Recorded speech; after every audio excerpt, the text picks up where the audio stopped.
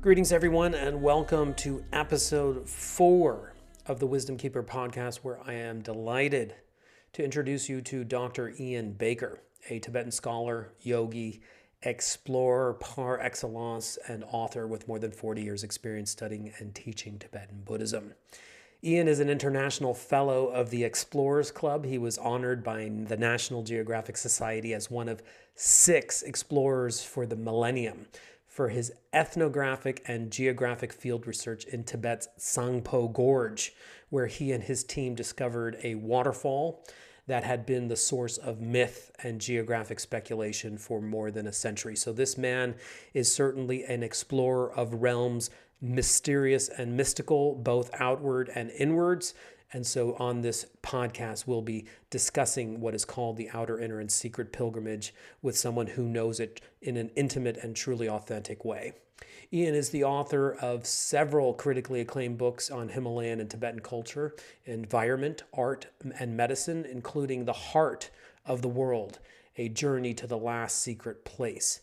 He's also the author of The Tibetan Art of Healing and the Dalai Lama's Secret Temple, as well as his latest book, Tibetan Yogas, Secrets from the Source. Ian has also written extensively for the National Geographic magazine and has contributed to academic journals in the fields of Tibetan yoga and Vajrayana Buddhism. Like myself, Ian is also a keen and avid pilgrimage leader, where he leads groups to sacred sites in India, Tibet, and Bhutan. Together, Ian and I, in this podcast, retrace his steps on his epic Campbellian hero's journey, from his childhood expeditions in mountaineering to his first pilgrimage to Nepal at 19, where he met some of the most celebrated Tibetan masters of the last century. And we also get this very intimate perspective on his first experience of awakening, or Kensho, during a meditative retreat in his college years, and also the follow-up. I talked to him about the period of integration following such an unbelievable, life-changing experience. And then we go from there into his pioneering efforts to practice the intensive Tibetan yogas under the advice of His Holiness the Dalai Lama in a secret cave during solitary meditative retreat, where he confronts his own mind, starts to hear the voices of the Dakinis. I'm sure you'll join me in really appreciating this insider's perspective of some of the netherworlds that can be had or journeyed to in deep meditative retreat. In essence, I feel like the conversation throughout was very much cutting to the heart of Dzogchen, the nature of mind, and you can kind of experience this sort of dance between illusion or self-imposed limitation and sort of the boundless luminosity that is our own true nature. So I'm very, very, very glad and fortunate for Ian. First, I have a tremendous respect for his accumulation of academic knowledge, but also he's one of these people that has also sat in deep and extensive retreat, has confronted the demons of his own mind, but also one that has tapped the nectar and the bliss of his own nature. And so there's a very interesting undercurrent through our conversation about, in a way, how he flips the Four Noble Truths so that basically suffering is optional. Our basic nature is blissful and open.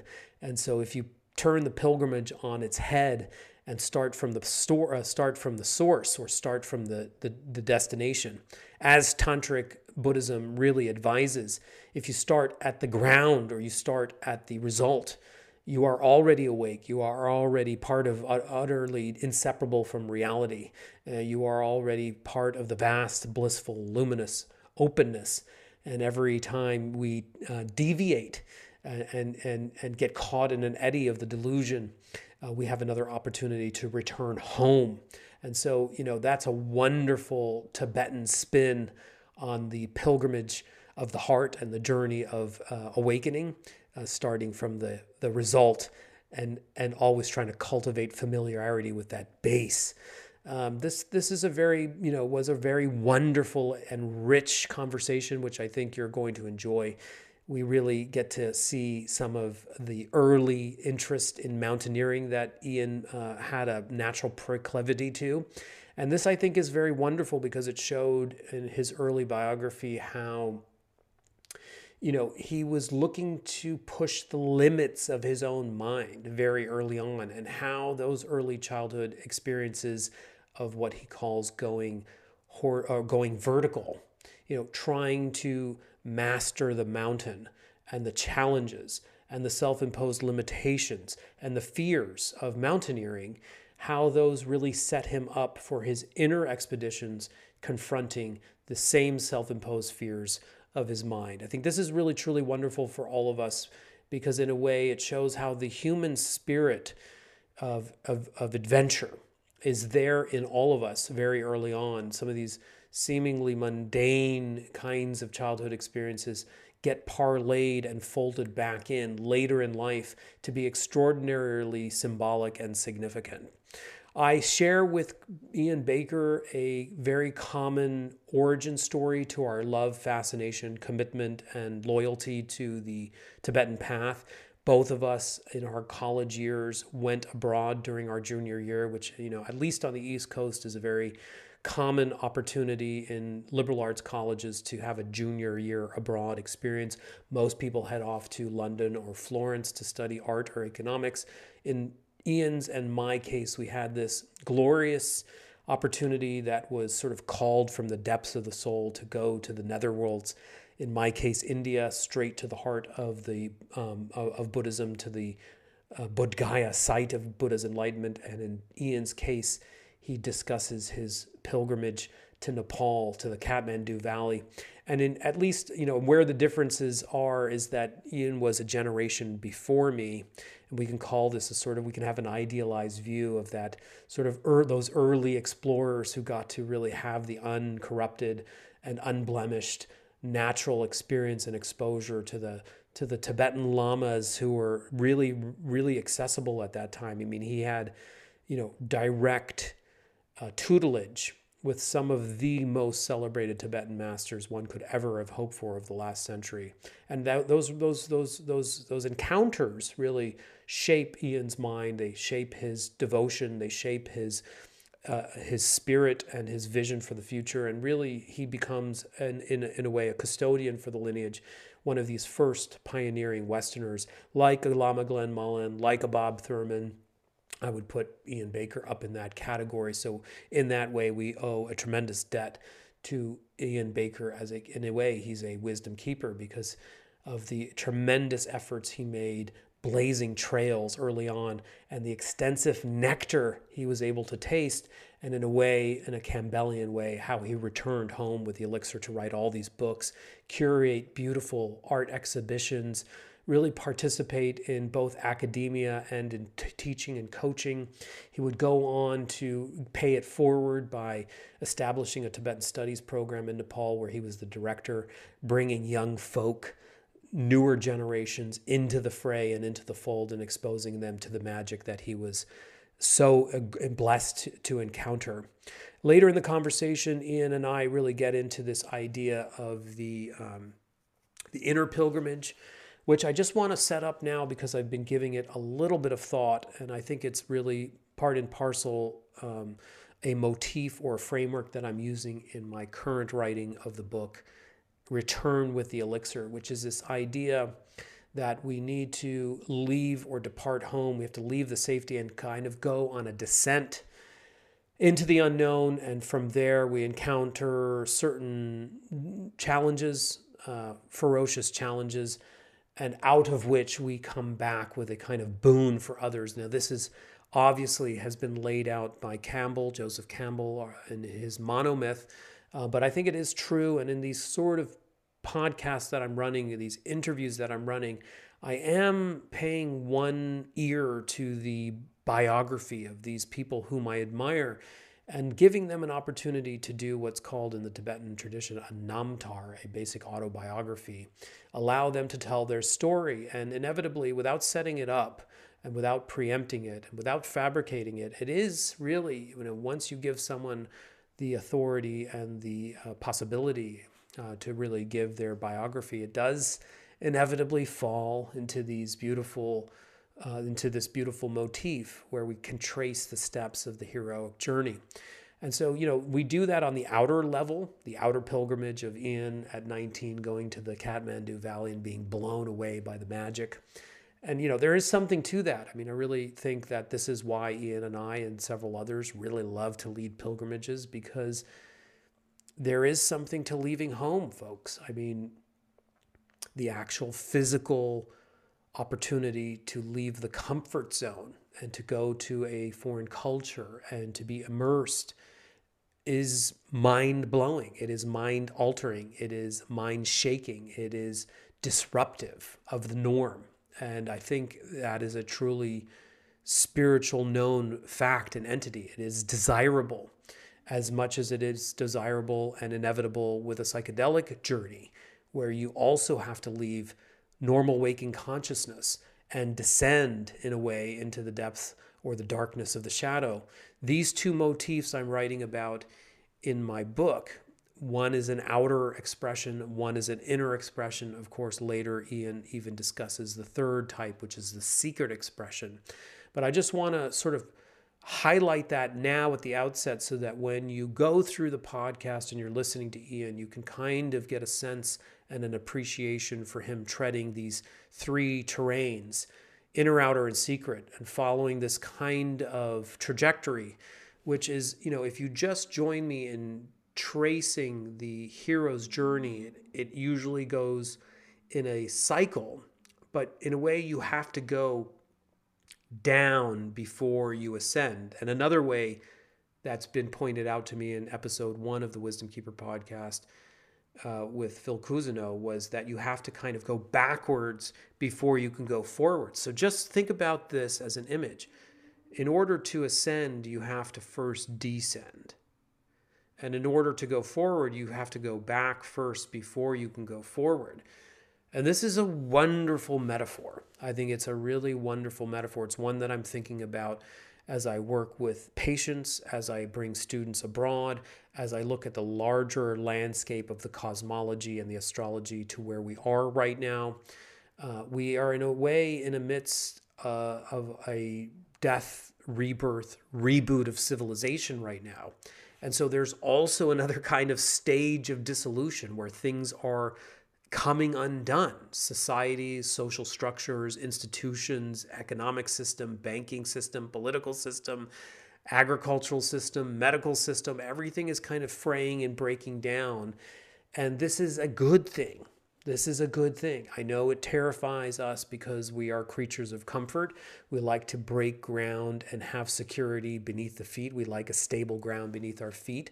But I think the message of pilgrimage is those that venture forth voluntarily get the benefit of having the volunteering to have the ground pulled from beneath them, so that they can have a new muscle memory, a new appreciation, become resensitized to groundlessness, as it's called in the Dzogchen tradition, to really see that having ground and consistency and something solid is nothing but a fabrication.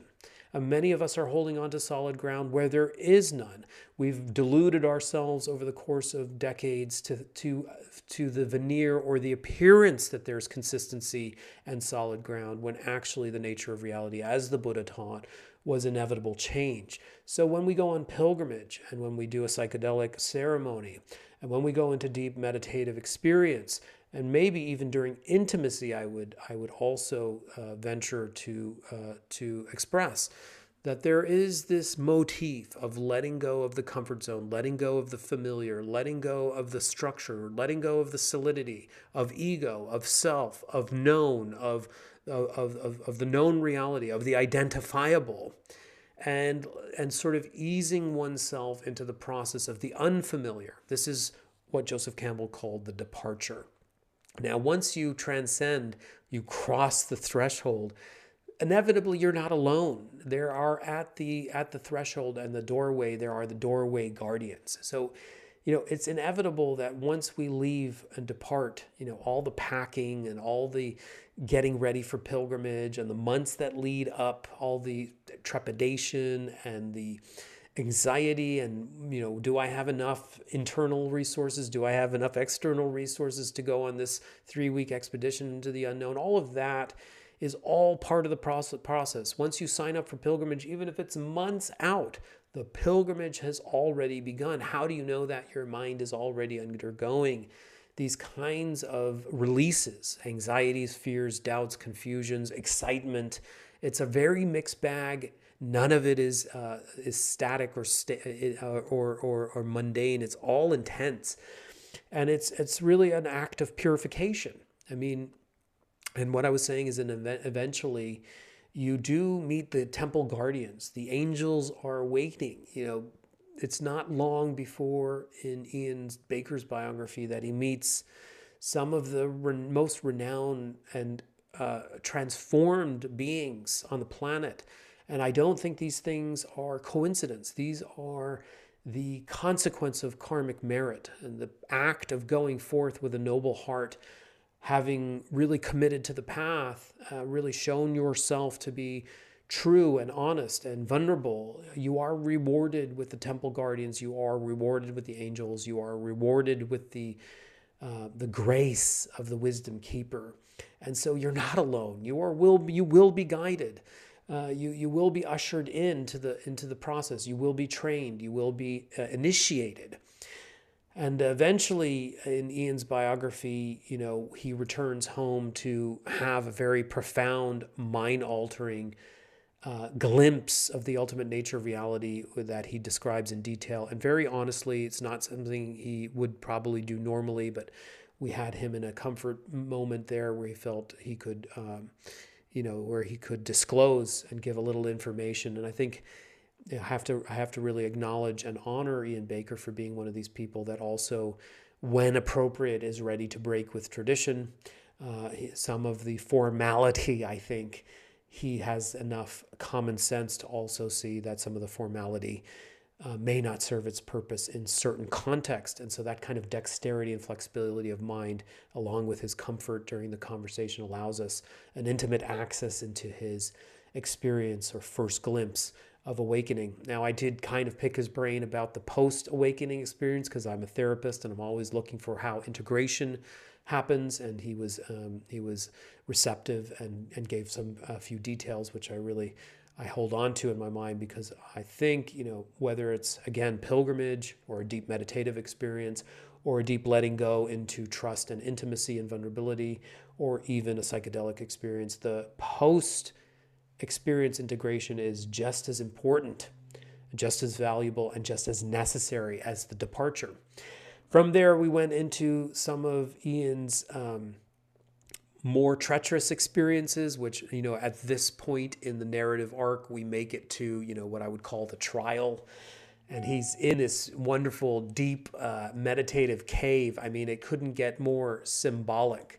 This deep meditative cave of, sort of in what he calls a Beul, a hidden land, a secret cave, solitary, where it's sort of dank and dark and wet, and maybe it's the rainy season, maybe it's filled with frogs and snakes and the rest of it. I mean, it couldn't be more emblematic of the lower subterranean of the unconscious. We are now on the thresholds in my analysis of Ian's conversation. We're in the threshold between the personal and the transpersonal, the personal and the universal realm of the archetypes in Carl Jung's analysis. This is sort of, if we were looking at Carl Jung's biography, he basically had himself a psychic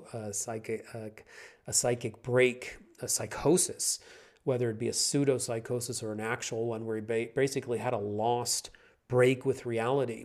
And there you're no longer tethered. The wisdom keepers have done their service to you, and now you're truly alone.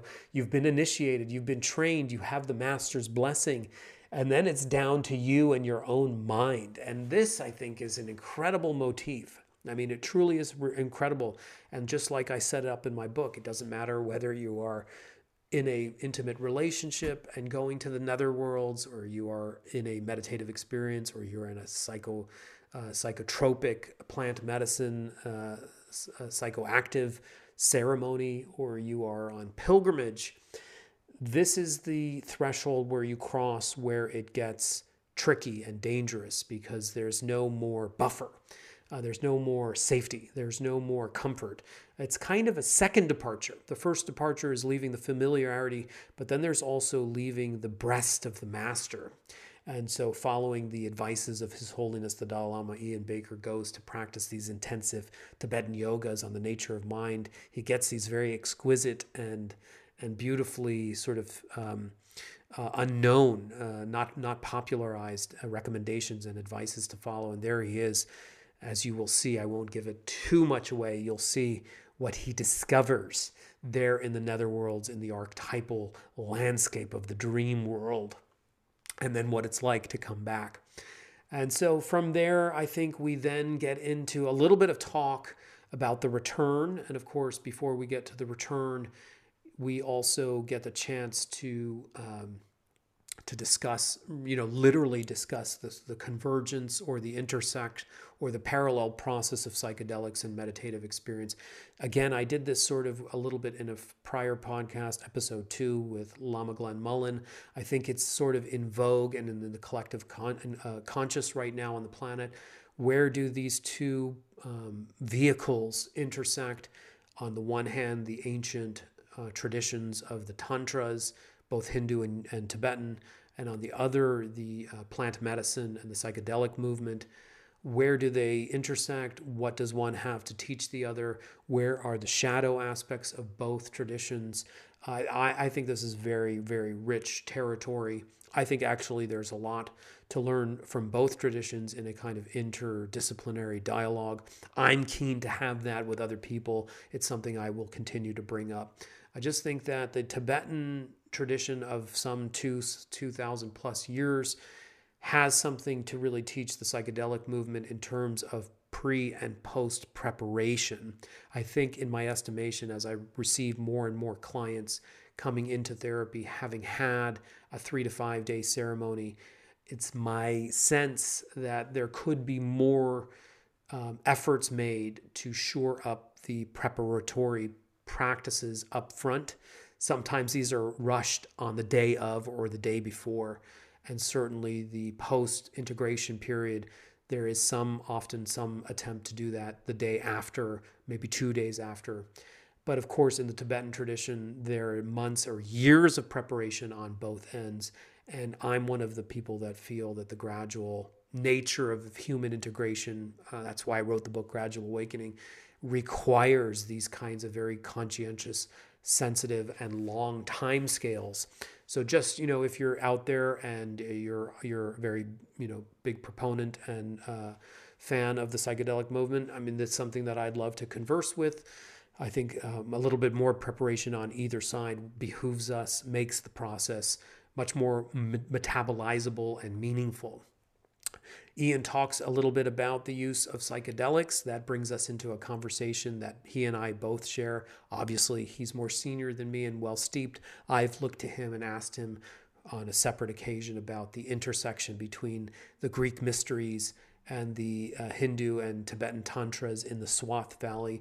He was very forthcoming and eager and interested. We only just touch on that in this podcast, but it's something that features prominently in my consciousness now as I'm writing Return with the Elixir. What is the connection between the ambrosia and the plant or medicinally spiked wine of the Dionysian traditions in the Greek city-states in the Himalayan region of the Swat Valley, the Indus Valley?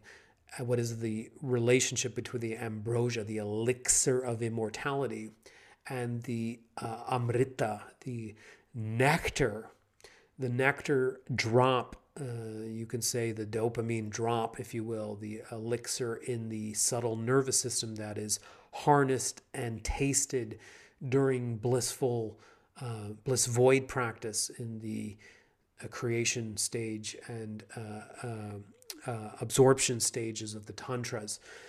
The subtle body magic, the elixirs are within. And so there's this really nice mirror of traditions between East and West, which I think Ian points to, towards the end of the conversation, which I really, really enjoy and get so inspired about. What is the intersection between East and West? and how is it that we can all celebrate the mystical aspect again? This is very much missing from a very rational mind, and our uber rational approach of the last 300 plus years of the age of reason and the period of enlightenment in Western Europe. We've become very, very rational. Nothing wrong with rational, although the shadow side of it is that we've lost touch with the intuitive, and with the intuitive, the mystical. And so all these traditions, whether they be psychedelic infused potions and wines from the Dionysian or pre-Christian sacrament, to the nectars in the bliss drops in the subtle nervous system and central channel, heated by the inner fires during the inner yogas of the Tibetan and Hindu yoga traditions, which Ian is a world-leading expert on. What are the intersections between the outer and the inner, I think, and more importantly, how do these really point to the capacity of the human being to achieve the numinous state beyond reason, beyond conception, beyond language, into the ineffable. I mean, I think this is such a beautiful area of exploration, and one that I think the archetype and astrology of the coming age is really about. It's about energy and the ether and the spirit realms and the spirit worlds and the inner energies and the inner explorations and the encountering new levels and dimensions of reality. Now, this all might seem hocus pocus, not but 5, 3, or 2 years ago, but I think now people are becoming more receptive. This is a symptom of the consciousness of the planet rising.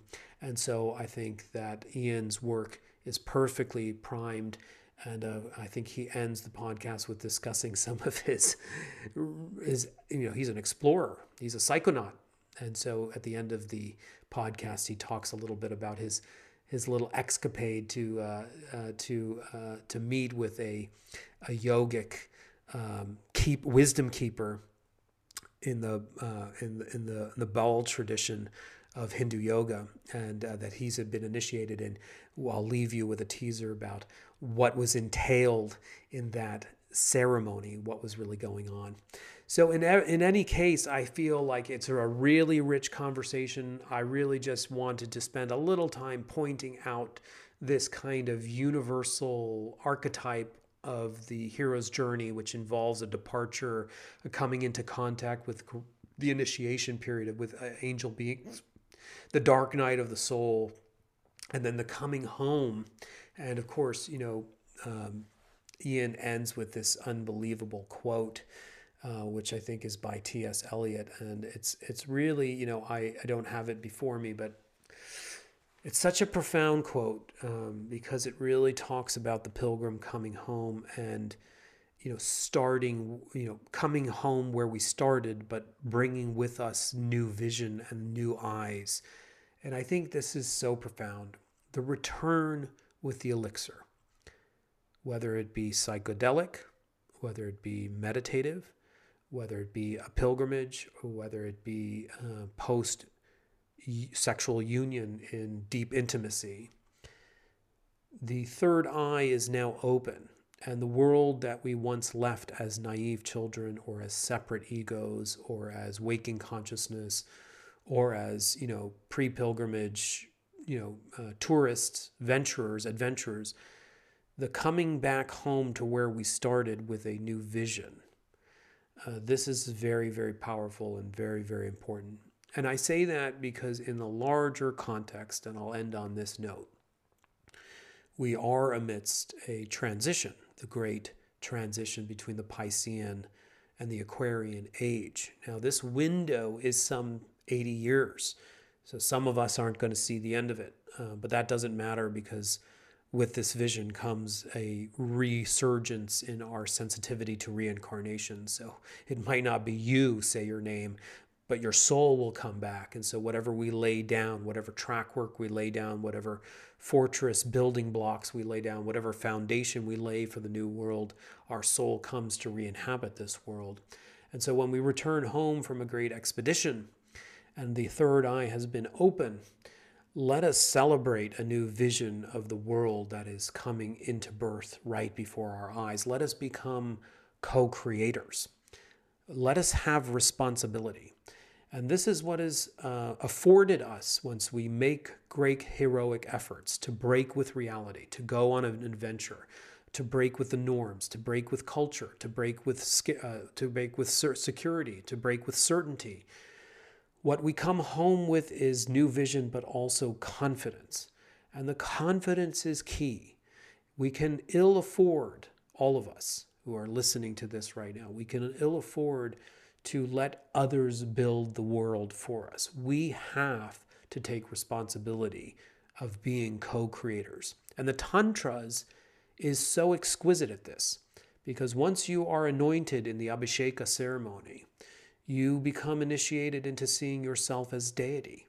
You're no longer bowing down to other deities. You're no longer even bowing down to the external guru. You have awoken within you your own inner guru, and your own inner guru's confidence, power, compassion, and wisdom, quantum view. And so now it's up to each of one of us, not in a hierarchy waiting for the Jesuses of old to pave the way. Now it's up to each one of us, driven by compassion, mind in its refuge of the quantum vision of reality, the openness of reality, they're having the skill and the eloquence to intervene and build something new for civilization. I personally think this is where we are at. And so let me conclude here. Thank you so much for your attention and indulging me as I give a little bit of my preparation to the interview with Ian Baker. But as I make my way through this, I'm sort of sorting out my own thoughts, not only for the book, but also my activities at the Contemplative Studies program and my intersection with students and friends across the planet. We are in an extremely potent period of time where we can ill afford to be scared or to outsource and to give others, particularly the authority or the old guard, the responsibility to create the world. We must feel responsible, capable, and creative to forge that new world. That is the return with the Elixir. Okay, with that, I'll send you into the podcast with Ian Baker. Do enjoy his eloquence and his lightheartedness and his beauty and his synergy and his way of dancing between the realms of reality into the world of the non-dual world of the pure luminous nature of mind. Enjoy, and until soon, all best wishes.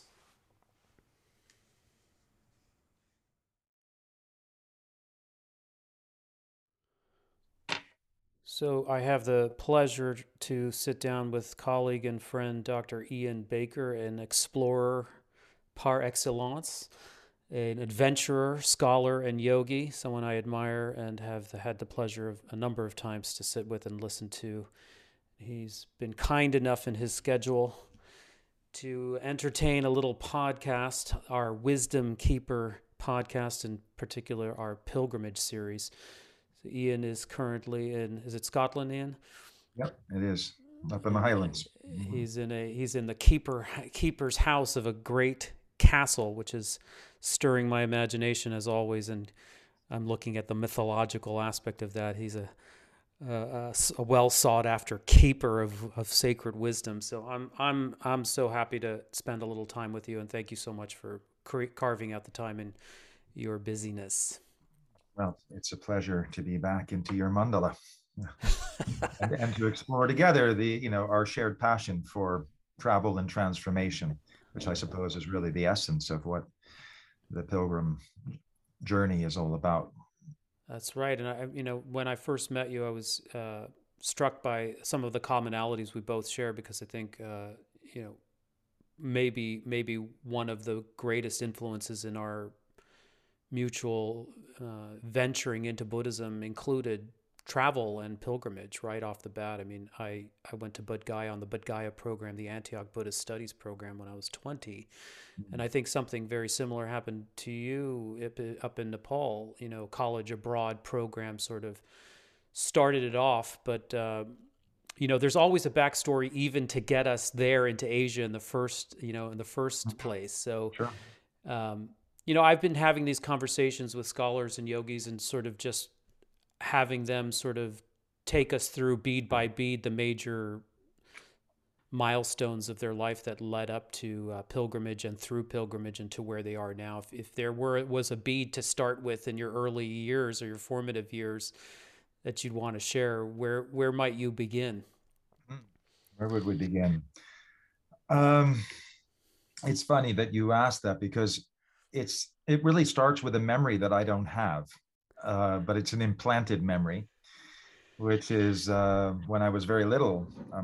Both my parents were the ones essentially who inducted me into my love of the outdoors and to hiking and mountain climbing in particular. And when I was very young, we went up to the White Mountains in New Hampshire. And apparently, this was a time when I would have spent half the time on my father's shoulders, possibly, but I insisted on walking up to a mountain hut called Lake of the Clouds that was on the slopes of Mount Washington. So I was very young, so I really don't have the memory, but my mother always remembers it because when we walked all day, took forever, got up to the Lakes of the Clouds, and my mother to the hut, and my mother asked me what I'd like to go do, and I said, go to the top. So in other words, there was a peak, it was a sort of subsidiary peak to Mount Washington that Lakes of the Clouds was situated on. And so I insisted, despite having spent the whole day climbing up to this hut, that we would go to the very top of this peak. And that was the only way that I sort of found satisfaction.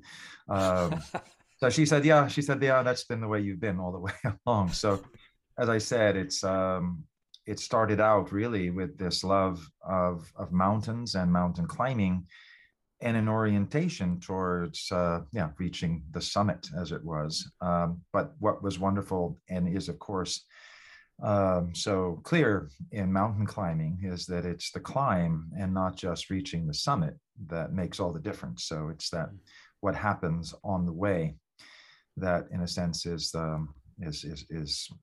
the meaning. It's not like being at the summit of a mountain. If you take as it happens, you can do in the Alps, take a teleferique or a cable car up to the top of a mountain. That's a very different experience than climbing up one of the arêtes or ridges. So anyway, I suppose that was an early, as I said, a pre-memory experience, but then that carried through in my whole early life, because going with my parents up to the White Mountains initially, and then later when I was 13 in particular, moving to Norway with my mother and Norwegian stepfather, that introduced a whole nother level of climbing. And I should say, in particular, when I was 13, it was a tradition in our extended family that my grandparents, my mother's parents, would take grandchildren on a trip of their own, that they particularly had a passion for at the age of 13, with the idea that that trip would be something that would have a great impact on their subsequent life. So that was something that we all, as children, would start to think about at least a couple of years before the trip actually happened. So when I was about 11, when this trip was impending, my great desire was to go to Zermatt in Switzerland, to the Matterhorn, because the Matterhorn had become sort of this iconic mountain that, in particular, after reaching it at the age of 13, I had this tremendous desire to climb. And of course, at 13, wasn't really in the cards, although certainly scrambled up part of the way, up much to my grandparents nearly had a heart attack when I came back, with my newly purchased ice axe and having kind of explored the lower slopes and realized that I wasn't going to do it on my own. But I did go back, and at the age of 16, and with my grandparents' assistance, they gave me $100 to pay for a guide. And so I went to the top of the Matterhorn at 16, very appreciatively with a Swiss mountain guide, to make sure that I didn't kind of get off route, because it turned out to be actually harder than I had anticipated it to be. But I was quite disappointed to find that I wasn't the youngest person to have climbed the Matterhorn. And I also found out in the meantime that, much to my greater disappointment, that actually someone had climbed it in roller skates and another person had climbed it with a dancing bear. So I suddenly realized that despite my having just turned 16 and climbing it, that there were others who'd made their mark on the mountain in more unusual ways. But the point was really that climb and reading the account of Edward Whymper, who was the English climber who was the first to climb this mountain that he called, we see it as this kind of perfect pinnacle of that classic archetype of the Alps, but he referred to it as a heap of rubble glued together with ice. And of course, the mountain is sort of notorious for being unstable in terms of the rock. And you have to go up very early in the morning, when it's still dark because by midday, the weather patterns change and you get lightning storms and lightning comes sort of down the ridges. So in any case, I mention all that simply because it really was this idea of climbing mountains that led me ultimately led me to the Himalayas. And then through that first journey to the Himalayas when I was 19, into the whole world of Vajrayana Buddhism and to pilgrimage connected to kind of spiritualized mountainscapes. That then before we get there, can I pick your brain about two things? Yeah. Was there a divorce in your family at 13? There was a divorce in my family at the age of 11. 11. So my mother remarried a Norwegian, an extraordinary man who was only 14 years older than me. So it was like having an older brother. And he was extraordinary. He very sadly passed away this last summer while training for his second crossing on skis across the Greenland ice cap, which he'd done already 10 years previous to that. He was in his late 70s. He was going to turn 80, and yet he was as venturous as he always had been since when I had first met him. I mean, he'd been south to the South Pole on skis. He'd been to the North Pole from Svalbard. As I mentioned, it was his second very, very intensive training for this second crossing of Greenland. This was in addition to climbing many of the highest peaks on the continents around the world, except for those in Asia. But he was the one he was only in his mid-20s, and I was a very completely, willing. So anyway, he was the one who introduced me to mountaineering and climbing and ski jumping and all kinds of other dangerous pursuits in Norway during those crucial period from 13 to 15 in particular.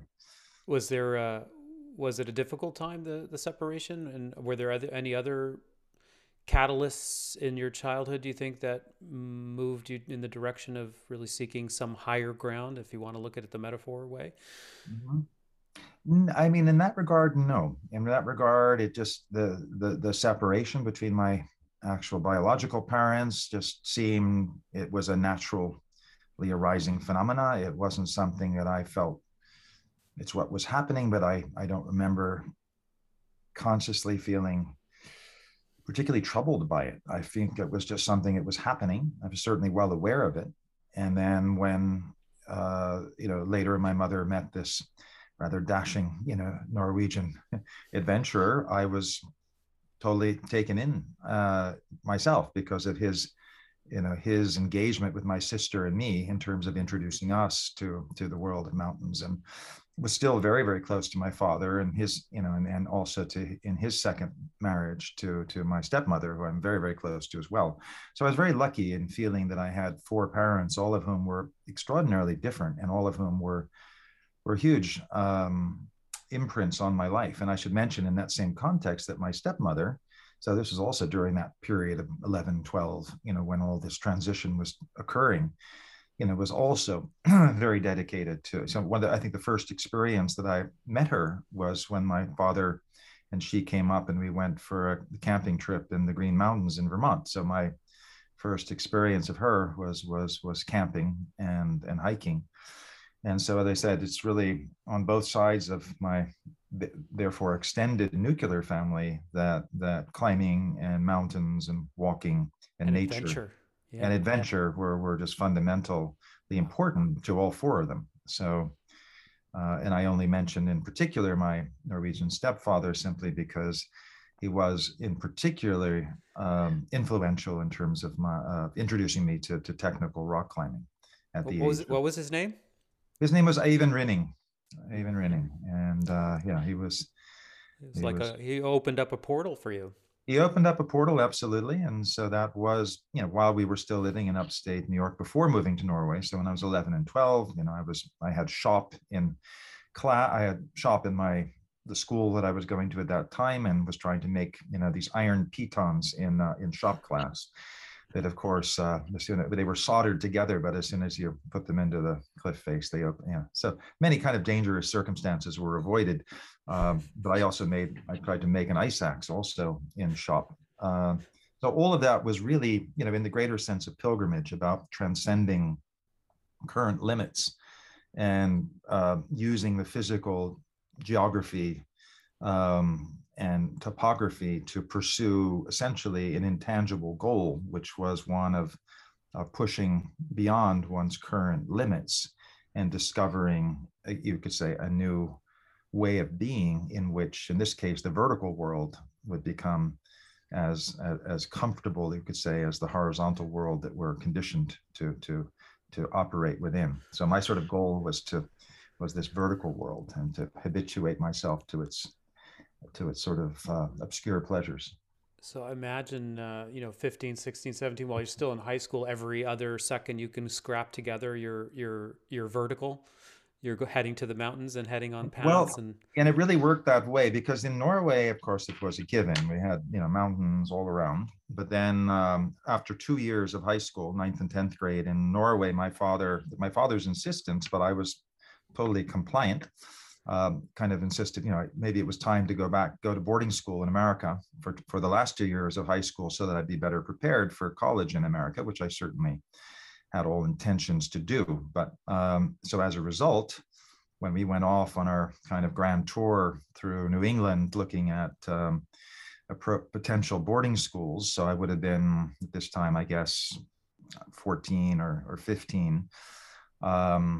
Then I drew a sort of line, as my father reminds me, there was sort of a latitude line. It had to be north, and it had to be above certain, not above certain altitudes, but it certainly had to have very active outdoor programs. And so in the context of that, I was completely taken by this Phillips Academy at Andover outside of Boston, because they had a very, very sophisticated, what they called search and rescue program that was all oriented towards climbing and mountaineering, and that's what sold me on the merits of Andover, as opposed to its normally one would be guided by its very, very high academic reputation, but at that age it was its climbing program that attracted me. And in particular, just while we're following up that theme, all of that came into, I discovered that the orientation program at Andover for incoming students was rappelling down the bell tower, this old colonial era bell tower, and you were taken up to the top and you were kind of taught how to rappel. So it was fundamental to Andover's orientation that you'd push your limits physically. They don't do it anymore, because again, we're in a different era where pushing limits is considered to be violation of human rights, or of adolescent rights.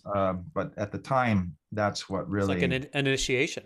It was an initiation, absolutely, and it was very physical, and it was, and of course, you have a belay rope that's will catch you in in the case of any adversity, even if you were to let go of the rappel rope completely. But the point being is that for most people, this would be a completely new and unaccustomed experience that would put you into a sense of perceived danger, even though that danger was an illusion. So all of that seems, became obviously so relevant in the Vajrayana Buddhist world that we're part of, because it's about, how much of what we perceive to be reality is in fact just illusion. And we know that all of it is on one level or another. And so I found climbing in particularly interesting that way, because of the way that fear functions, even when statistically, particularly if you're not lead climbing, where it's obviously much more dangerous, but if you're second on the rope and you fall, you're going to be caught. And there, unless things go terribly wrong, you're not going to die. So, but then nonetheless, fear comes in. And so that fear is an irrational state that actually limits our ability to function effectively within that particular vertical world where, our normal world is inverted. So I found all of that later on, when I went to Nepal and was introduced to Vajrayana Buddhism, extremely relevant. And particularly when we look at practices like Chud, which are about confronting your mortality through active and creative imagination. And I had, found that I was doing exactly the same thing, when rock climbing, except that it was maybe even a little more real when climbing, because, it's not just like conjuring something in your imagination, which we can do. But of course, what Jude's showing us is that there isn't always a clear line between what we perceive to be real and what we actively imagine. And that overcoming that boundary is where we attain and discover freedom. And the same was true, I found, in climbing. So it was a wonderful, I didn't know that about you, and that starting to shape up to make so much sense. So, and I'm not sure if Bob Thurman went to Phillips Exeter. He may have started early.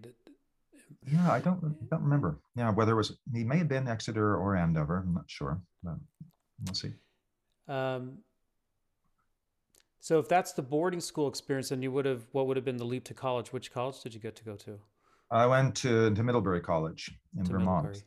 And also it was, so the climbing continued very actively there. We had, in those days, I think these things have changed. There were physical education requirements, and you had to subscribe to one particular sport. I did ice hockey, which I loved, but more than that, there was a group of us who were climbers, and we had to make a petition to the college that our rock climbing expeditions would qualify for the athletic requirements. And so that was a very interesting process, but whereby we had to sort of write these bi-weekly, or I think it was twice a month, we had to write reports about our climbing adventures. And that was usually at a extraordinary mountain, a climbing area in the Adirondacks called Poco Moonshine. That was originally, from a Native American word, as well as some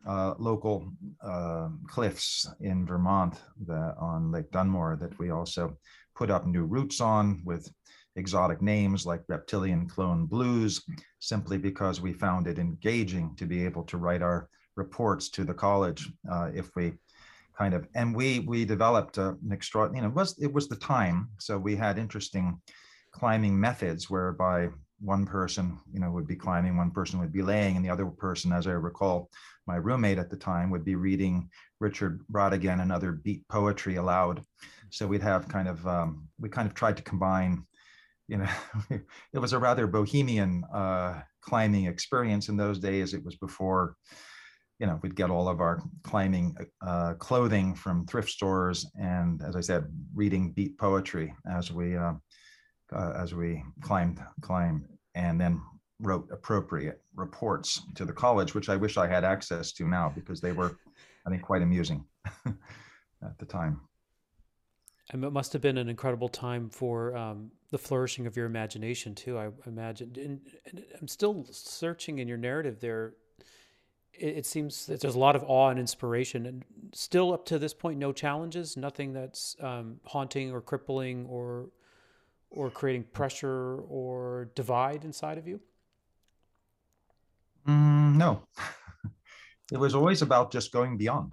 It was always about just like, this is absolutely fantastic and amazing, but there's always more. So it was always about pushing boundaries for me at that time. And then, so that really tied in with my experience at Middlebury, when it was traditional at Middlebury that in your third year, so in your junior year, there was a junior year abroad programs. And so those were things that we, all had access to different kinds of, where that might be, if we were studying French or German, or there was a program in Oxford in England. But I became aware of, under very unusual circumstances, the opportunity to go to Nepal on a college semester abroad study program. Give us And the unusual circumstances. There's a lot of magic when you find your first seed to Asia. I remember mine. I found a dusty pamphlet because it was pre-internet. A dusty pamphlet in the stacks of the religion department for the Antioch Buddhist Studies program, and I mhm, looked down at it and it had images of Burmese monks at the Burmese Vihar. It must have been photographs from the 80s. It was an old thing, mhm. and it said the schedules was like 4:30, 5 o'clock wake up for meditation. Something inside of me was like, I have to go and I have to do that. Meanwhile, everybody else is scurrying off to Florence or Mhm. London. Yeah, yeah. So, what's the mysterious circumstances under which you found your way into the portal of the highway to Nepal?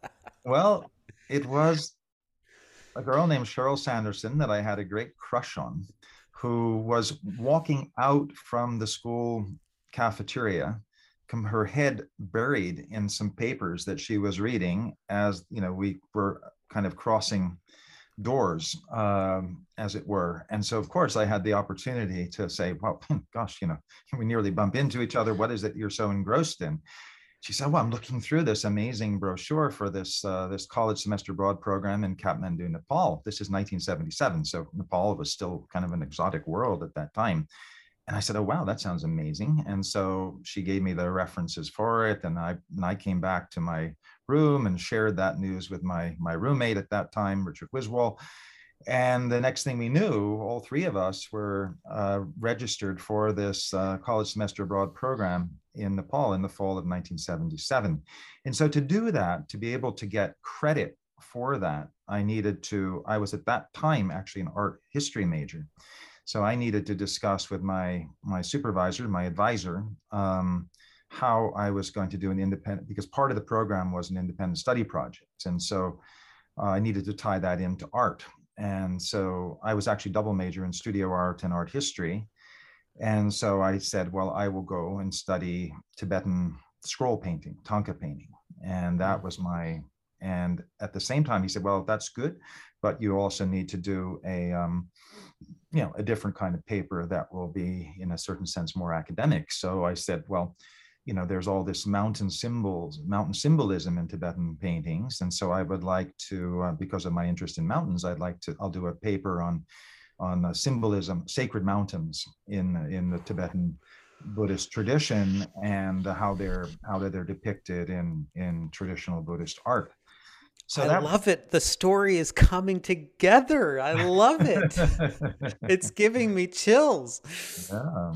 Well, that's how it began. And so, as I said, I had I had a mandate to go to Nepal. So when it came, in that 3.5 month program in Nepal, we had a whole month designated for independent study. And so during that period, I went up, of course, to wherever the highest mountains were in Nepal, which was Khumbu. And I had been through a project advisor that I had discerned in Kathmandu. There was a traditional Thangka painter there, Kappa Kalden, who I went up to stay with and to learn the rudiments of Tibetan Thangka painting. And it was amazing because I was learning all that, with the group, mapping out the grids. At the same time, looking out at Amadablam and, all of the great peaks of it was near Tengboche Monastery. Mm-hmm. It was just extraordinary because and as he himself said, it was wonderful because when I was interested in in the mountain symbolism and the landscape symbolism, he said, in the paintings, we're constrained by how we represent the deities. But in terms of when it comes to nature, there's great freedom. And it was very interesting because he had a lot of insight into our personal, let's say, perspectives on what the symbolism was. As you know, with Tibetan art, sometimes you'll have a wrathful deity with these very jagged peaks and waterfalls crashing into, and then you'll have peaceful deities, and the landscape reflects that. So we have that shidro, the wrathful, peaceful deities, and how those are manifested in different landscapes geographically, but they're also represented then differently in the way those landscapes are presented in Tibetan Buddhist art. So that I found fascinating. And also the symbolism that he, when I asked, what does it mean when there's a waterfall coming into a lake, and he just described, the melting of the snow caps was the melting of the bodhicitta. It was the bodhicitta going into the ocean of consciousness, and then the recondensing. So he actually used meteorological kind of that's just there around you when you're living in the mountains and you're watching that cycle, the precipitation. And that was really fascinating, because then that later led to, I said, well, and then there was actually, I remember an image of Milarepa, and he described it, and it was actually over my head at the time, but I remembered it in retrospect, where he described, yes, well, Milarepa was up in this area doing tumo, and the tumo, it's all about melting of the bodhicitta, which is, perceived to be in the cranium. And so what we see here depicted in the melting snow at the top of the mountain, and coming at the waterfall is the central channel, coming down into this pool of water at the bottom, which is in fact, the Amrita, and which the fire is then. So you've got this whole sense of the inner flow, which is the whole dynamics, if you will, of the practice of tumo, or inner fire, was being represented symbolically and somewhat subliminally within the landscape in which Milarepa was actually being depicted in the scroll. So I found that absolutely enchanting and transfixing, that you could actually secretly, even though there were secret practices that were not supposed to be revealed, they could actually be revealed surreptitiously and subliminally within art, even when the texts themselves were considered hidden. The art, it was kind of just like we have with Yabyum deities. Basically, practices are, they're right in front of our eyes, and yet they're often obscured by, you could say, secondary interpretations that are very purposeful in, preventing them from those practices from being misunderstood by the uninitiated. So in any case, that was my introduction to the Tibetan Buddhist art and esoteric Tibetan Buddhist practice, all simultaneously in the context of high mountain symbolism, you could say. So, I mean, it's fascinating, just that inner little window into your experience with a Thangka painter, and like his revelation, or, casting open the veil so that you can have a deep sense of the sort of tantric ethos or mythos. But you're still, you're 20 years old in Nepal in the late 70s, right? Yeah, 19 actually, yeah. You're 19, so what was it like? I mean, what else is going on inside of you, and how do you think you remember how it was shaping you, or looking back, how it was starting to shape you? Yeah, very, very profoundly, because I remember my first day arriving in Nepal, and I said, there was absolutely no question in my mind, this is where I am going to live. The rest of my life was mapped out in front of me. It was such a sense of homecoming, despite all of the exoticness that Nepal represented, especially back in the 1970s. But it was like a spiritual homecoming. And I just, back then it was before pollution. It was before all of the, the traffic. It was before so-called democracy, or what Nepalis call democracy, because they recognized that this was a form of government that wasn't quite organically arising from their own earlier traditions of divine kingship. But the whole place, everything about it just resonated with me. And as a result, and because of the whole idea of the art, this was a place where stone Buddhas were coming out of the streets, and art was everywhere. And the painted, it was just beauty incarnate, both in the people and the mountains that were there, that you could still see at that time over the temples, because it really was before pollution sort of unfortunately set into a city that was at that time already designated as a World Heritage Site, and yet which, because of the poor administration of development funds, were kind of, it took the city in a wrong direction. But that's a whole nother narrative. But in any case, it was a place where I felt immensely excited. And of course, it was at that time, Tibet was still a sealed world, beyond the mountains, but everything about it was just so enticing. And it was also when, through my original project advisor who was there, who then I wanted to be initiated into Tibetan Buddhism and to Tantric Buddhism, and went through sort of two stages with that, interestingly. So I went through an initial initiation process with a Kagyu teacher at a monastery in Bodha. But it's strange. I haven't really mentioned this before, but it just didn't, I don't know, it didn't really resonate for me. So I went back and I mentioned that to my advisor, and he said, okay, I will take you to someone else. So he took me to see Dujum Rinpoche. So Dujum, who had at that time was staying in a small little house in Tamil, in the sort of center of Kathmandu, and there was nobody else there. We just went in.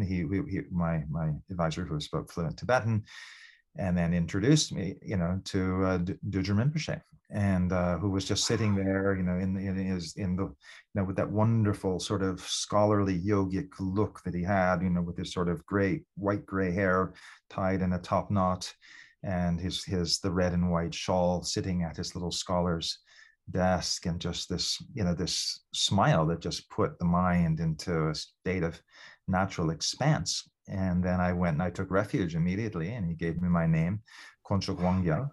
And then I was in. And then wow. he says, now I will take you to meet the greatest yogi in Nepal. I said, oh, okay. So then we went off to Swambhu, and at the wheelhouse, at the money wheelhouse at the base of Swambhu, there was this extraordinary yogi, Lama, and that was Chatra Rinpoche.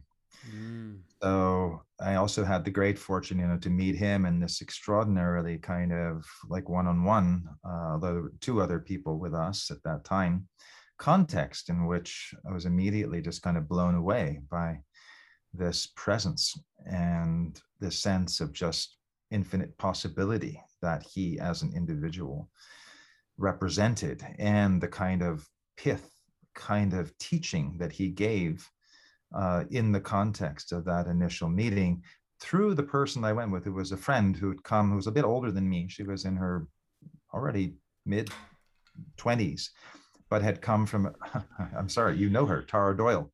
Oh, Tara. Yeah. Tara. So I met Chatra Rinpoche with Tara. And Tara, of course, had that background in Zen Buddhism. And so she asked the question, because all of this was still so new to me. She asked Chatra Rinpoche about Zen Buddhism and its relationship, to Dzogchen, which of course was his tradition. And he said, and I remember just so distinctly, because that was sort of, all of this was very eye-opening to me. He said, he literally had an egg at that time that was just sitting up on a shelf, and he put it on the table in front of us, and he just kind of spun it. He said, Zen is absolutely perfect. It's the natural state. There's nothing, he says, but it doesn't have handles, and therefore it can slip away from you. And it doesn't, and so we need skillful means, and the Vajrayana is what provides the skillful means for opening the egg and realizing this primordial luminous nature in which all things are primordially united. And so he said Dzogchen is part of Vajrayana, and it has these skillful means, and Zen, it's faultless. And if one has the great fortune to be able to recognize that nature of mind without, you could say, need for handles and conceptual elaboration, then Zen is perfect. And at the same time, he said, he said, there's no contradiction. And remember, really, this is when I was 19. He said, no contradiction between Zen, between Dzogchen, even between Madhyamaka. He said, I remember him very distinctly. The view is Dzogchen is essentially that of the that we also have in Madhyamaka. So, and again, he was very, very much presenting a view in which emptiness was the bottom line, and yet how one negotiated, intersects, how those all intersect, and how you, in a certain sense, the same with Mahamudra, how you actually work on the path, which brings us, of course, it's the pilgrimage. When the goal is the same, but there are many. There's in climbing language, there's the north wall, the south wall, the east wall, the west wall, and they all have different qualities, and one may be because of one's innate disposition or capacity, inclined to approach that ultimate peak, if you will, the ati, from one or another perspective or point of view or practice. And that's always what Chatrang Rinpoche said, as you may have seen in so much of what has been the very limited things of his that have been kind of ended up on the internet. It's like, practice according to your capacity. And he always guided people in that way. So he would never push people beyond what he felt they were capable of, but he would always push people to actually embrace what he felt they had capacity for. So that would mean that he would teach people very, very differently. And that would mean that, therefore, that could get confusing. And so it was a full-on case for why in Vajrayana, the intimate relationship between the teacher and the guru is something that is very, very specific, and why the path, as it's practiced in reality, is often very different from what we see when it's outlined in a textual form.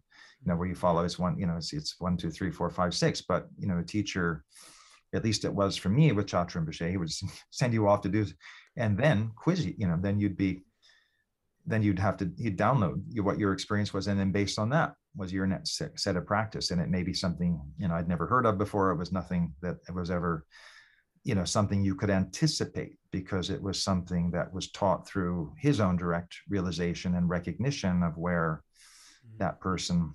And the same way with other persons, was suddenly doing a practice like, well, why are they doing that and I'm doing this?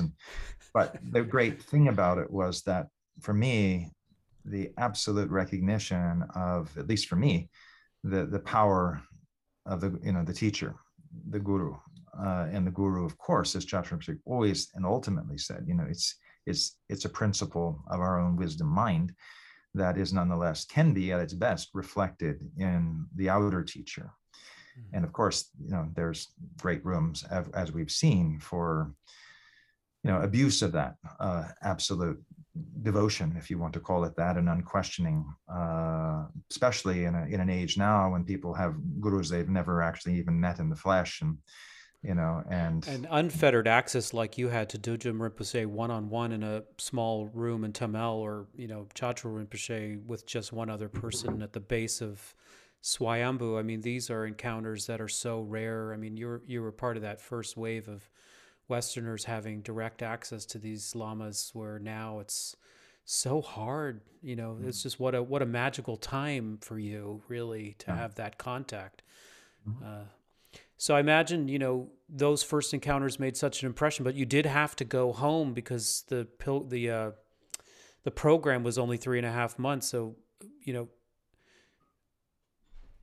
oftentimes returning home from these kinds of things, at least in my case, in the people that I've talked to after these programs at this kind of tender age, first impressions, it's like being hit by a nuclear bomb. It completely transforms you in ways you don't, quite can't metabolize right away. And then you end up hitting the campus again back in Vermont.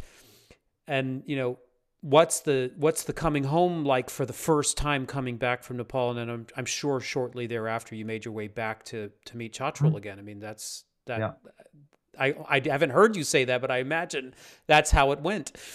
Sure. No, what was absolutely coming back was actually very, very positive, in the sense that it completely revivified. Do you ever suffer? Oh, no, absolutely. Well, I have plenty, I can tell you, ultimately. But what happened when I came back was just, I was very, very fortunate at Middlebury. I changed my major. I want to change my major because of this whole introduction into Buddhism. And we had an extraordinary professor at Middlebury. It was actually Stephen Rockefeller. So he was one of the Rockefeller brothers who, unlike the others, he was the main professor of comparative religion at Middlebury. He also had a zendo at the back of his house in Middlebury, and he was employed by the college on a salary of $1 a year. And so it was his passion and he taught a course that I then took on the first semester that I came back from Nepal, called Mysticism East and West. that was absolutely life-changing. And Wow. it was a way of bringing everything I'd learned in Nepal into kind of a larger perspective, simply because I was able to see, what lay at the heart of these tradition was the mystical experience, which in a certain sense went beyond the religious language and framework and mythos into the mysticism behind the mythos. And so in that Yes. context, we not only had the opportunity to sit with him at his personal zendo at his home, but then a few of us who were interested, we went off to, I think it was a spring break, to Rochester, New York, where his teacher, Philip Capello, who wrote The Three Pillars of Zen, Yeah. taught. And so we participated in an intensive Zen session, which essentially is, as you know, at that level, we're talking about, kind of shamatha vipassana or shine latong in Tibetan, really just intensive sitting practice that introduces directly the nature of mind. There's a lot of common, as you know, language between Zen and Dzogchen. Mm. And I had also one of the most profound kind of awakening experiences in the context of that session that just totally changed my life. And it changed the way that I then related to every other course that I was doing at Middlebury at that time, whether it was, I remember a course in continental fiction. So everything, all the papers I had to write, whether it was for, literature, whether it was my interest in art, it was all oriented around, you could say, this, the nature of mind and the mystical experience, as it was in a way introduced to us in the context of an academic course on mysticism, East and West, looking at, in the Western tradition, St. John of the Cross, the cloud of unknowing, extraordinary things where you begin to see the crossover between that and particularly in Zen. So all of that was very, very positive, and climbing continued to be a great passion. And somehow or other, my climbing improved immensely after that experience. Somehow at the Zen Center in Rochester, my mind was just kind of like I'd like to something ask happened. you. I'd Yeah. like to ask you about that session because it seemed you emphasized some mind-blowing experience, and then also by synchronicity because of my own recent curiosities about the parallels between East and West, particularly the cult of Dionysus and the Mahasiddhas. I wonder if you had anything to say about that, though that may take us in a different direction. But I'm just very curious. First, what Sure. was that? What was that meditative experience like? Because that sounded very profound. Yeah. Well, to talk about that first, which, as we know, there's, convention, of course, in Tibetan Buddhism, talk about your meditative experiences, but sometimes I think that's inhibitory and not helpful. And since it was so long ago, I can talk about it almost in the third person. So I had it was on the third day of the session, and just sitting. And in that practice, it's in that particular Rinzai form of Zen, you're focused, it's breath, following the breath, but very much with the mind concentrated, 4 finger widths below the navel. So essentially where in Vajrayana, the 3 channels meet. And so even though I wasn't even though I'd been introduced to all of that in Nepal, I was still just following it completely in the context of how it was being presented in this particular school of Zen. But I had just an experience that, I mean, the best way I can describe it, I just felt my whole body felt like a soda bottle that had been shaken up and then suddenly with the cap taken off. It was just this complete eruption of, for lack of a better term, the central channel. Hmm. And then we had immediately after that a walking meditation. And I remember, walking out in the garden, and everything I was perceiving and seeing was basically from the hara, from this juncture point. Hmm. And it was just profound. I mean, it was like one level so embodied and at the same time so transcendent. It was joyous and at the same time extraordinarily calm. And when we had our period where we would then meet with the teacher, who was headed, and basically he said, this is Kensho, as a kind of pre-awakening. And he said, please try to stay now. What do you have scheduled? If you can stay with us now, it'll be very, very beneficial, and you consolidate this practice. But it was very interesting because I had, so of course, as appealing as that was, right after this, I had two other friends, one of whom was in that same retreat where we were going to go off to the Shwangunk Mountains in upstate New York, not far from where you are, well, a little bit further to the northwest, for rock climbing, that intensive, that last weekend before we'd have to go back to the college. So I decided to continue with that agenda, but that was amazing because the experience had altered something in my whole biochemistry. So I was able to climb at a level that I'd never climbed before in the Shwangongs. In particular, there was a climb that I'd always looked towards. It was called, the name of the climb, and as you know, climbing routes often have unusual names, and the name of this route was called Cascading Crystal Kaleidoscope. And I'd never been able to finish that leading it before, but in this case, it just happened. It was like the climbing happened effortlessly, fearlessly, kind of mindlessly in a strange way, and yet with tremendous precision. And when I would meditate, I was just back into the hara, into this juncture point, with the three channels in terms of Vajrayana. So it was an incredible experience for me of the link between deeply embodied practice, even though embodied, I mean, in this case, with an absolute stillness, and then actually taking that practice into behavior, whether we want to call it, or into action, as we call it in the tantric tradition, the charya, where you test your realization by bringing it into the world. And then in the Zen tradition, of course, has it too, where you're kind of, if you become too habituated to being a monk and staying in that kind of comfort zone of resting in the nature of the mind, rather than being what the Tibetan tradition sometimes encourages people, well, once you've experienced the nature of mind, nothing better you can do than just stay in a cave for the rest of your life and rest in that nature. Well, that's an interesting interpretation. It's contradicted by what we see in the early tantras, saying, well, no, once you realize it, then you take it into the world and you manifest through with total bodhicitta, with a compassionate orientation, you act and engage with the world.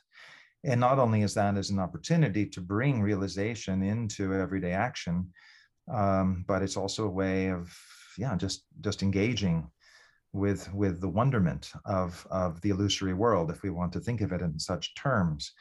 And so that always had a much more organic appeal to me than this idea that, it's almost as if, now that you've seen what the nature of mind is, you see that anything you might pursue in the world will only lead to dissatisfaction. Therefore, do nothing. Just rest in the nature of mind for the rest of your life, and that would be the best possible use of your precious human body. I could never really buy into that. And it was certainly nothing that Chatur Rinpoche or Dudjom Rinpoche ever spoke about. And it was really like, once you know the nature of the mind, then there's no limitation to what you do, as long as it is completely informed by that natural recognition, the Rigpa, that state of awareness, which is luminous, blissful, and intrinsically altruistic in its orientation.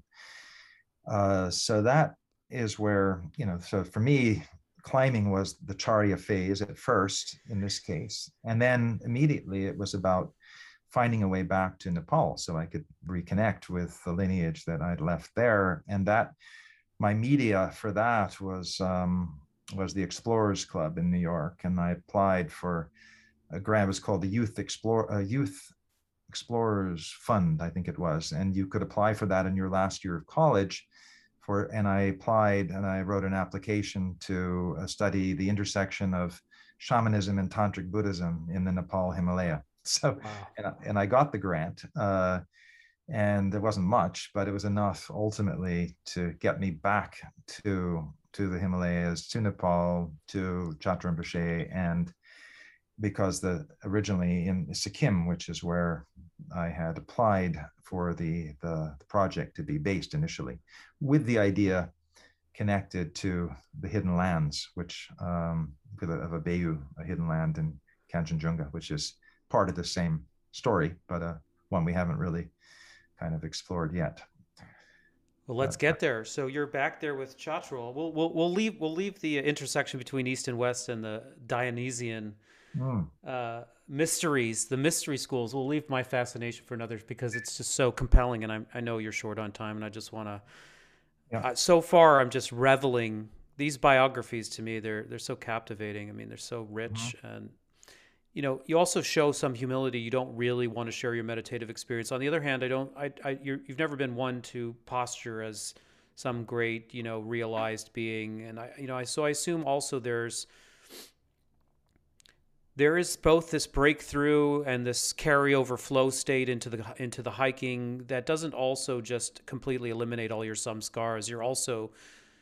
You're also someone that probably went through a lot of metabolization of and Mm. integration of seeing the nature of things and also working with whatever hindrances, they don't just burn away. So that is also very interesting. I mean, if you're going to report having kensho, then I think it's also responsible to share like how it was actually applied to being human and to having shadow and to Sure. having samskara. Do you remember anything like that? No, no, absolutely. And it was, as we know that, Kensho is just sort of a taste of, of a, it's not, no, it's not final realized state, but it does give us, an embodied glimpse, if we will, into where we're headed, and actually to, I would say, kind of reorient the default mode, what's often called the default mode network. But it's that we actually have an alternative default mode, which is actually realization. And so if we take the result as the path, which is the orientation of Dzogchen, then the default mode is actually the state of luminosity and awareness, which is actually our true condition. It's our Buddha nature. So if that becomes, and then we view samsara as when we fall from that recognition, which is our innate sense of being, is in that, rather than something that we have to strive for by removing. It's a little bit like, when we hold, it's like inverting the Four Noble Truths. It's like nirvana is our actual natural condition, Natural and state. samsara is just what happens when we lose the plot, basically. And So, it occurred to me, do you think that people having psychedelic experiences right now are having kind of a kensho and then misunderstanding it as a kind of full blown realization? well, I think anybody I know who has integrated these kind of substances recognize it as a glimpse, and it's not. I've never met anybody who gets into the delusion that there's a full enlightenment that takes place as a result of licking Sonoran desert frogs and going into a 5-MeO DMT kind of state of egoless numinosity, or Colorado river frogs, or it's all quite wonderful, I think, in a certain way, that these kind of shamanic substances are being explored and integrated in Vajrayana now in a transcultural, trans-global context. I think because we certainly know that such substances, but less interesting ones, I think that we're, in Asia, we have access now to such a range of possibilities in terms of substances that can aid on the path. But yeah, there's always that danger of inflation that Mm. occurs in any kind of realization, and to hang on to that and grasp around it and rebuild an egoic identity around such an insight.